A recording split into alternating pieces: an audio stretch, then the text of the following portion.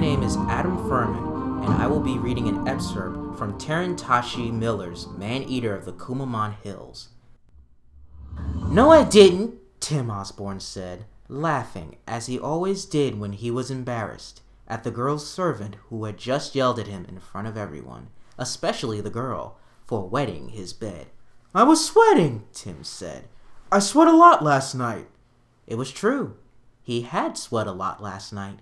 He had sweat a lot every night since arriving at the compound of two-person cabins far out in the Kumaman Hills, in the heart of the jungle where Jim Corbett used to hunt man-eating tigers, near the national park that now bore Corbett's name, and was a preserve for protecting the rare white tigers that had always lived there. Still, it was an adventure for Tim to be in the jungle. His father taught him to spot the leeches that looked like thick black hair stretching on the path between the cabins, seeking blood. He had taught him how to burn them off the walls of the cabins with the waxed wood, sulfur-tipped Kisan log matches, and how to get them off skin without pulling them, by dropping salt on them and dissolving them, to prevent the open wounds pulling them left behind and exposing the wound to infection and festering in the hot, humid air. His father had taught him even a scratch in that jungle could be deadly. "Is that a tarantula?" Tim's brother asked.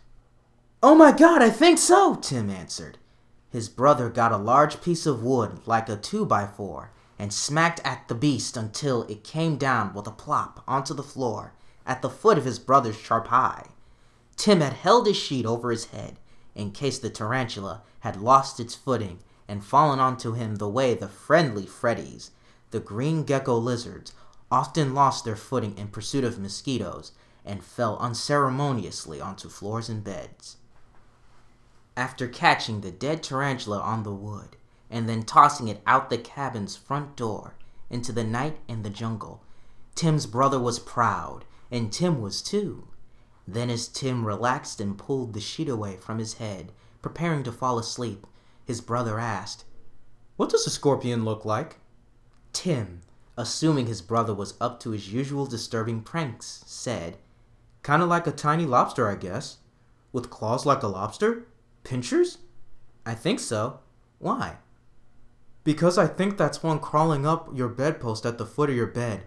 Tim couldn't help leaning forward to look in the direction his brother indicated. He had not expected to really see one. "Oh my God!" he screamed, afraid this time to pull the covers up and loose sight of the scorpion. His brother smacked at it at the foot of the charpai until it was still and flat on the floor and at the foot of his bed. He managed to sleep that night, but when he awoke, all his sheets, the sheet over the thin cotton mattress and the sheet he held over himself, were soaked through. It wasn't until 30 years later, after his brother had passed away, Tim realized he had wet the bed and why. It was then he realized why he'd been angry, violent, bent on revenge, short-fused, risk-taking, had trouble sleeping deeply, and was nearly uncontrollable as a teenager. Before the restless night at the jungle cabin, he had spent the last 4 months awake every night during air raids, gone to school with sandbags around the entrances, and teachers insisting the children must attend class to show the enemy they could not be bent to its will. He had seen what happened to the dirt square formed by the stalls of shops around it, where he and Indian friends used to steal candy, popcorn, and sodas from the cart of sodas in the square, cutting across the square to hide in a friend's apartment. One day, the square was cut with a zigzag trench for public use during air raids. The war was over, and they had all survived.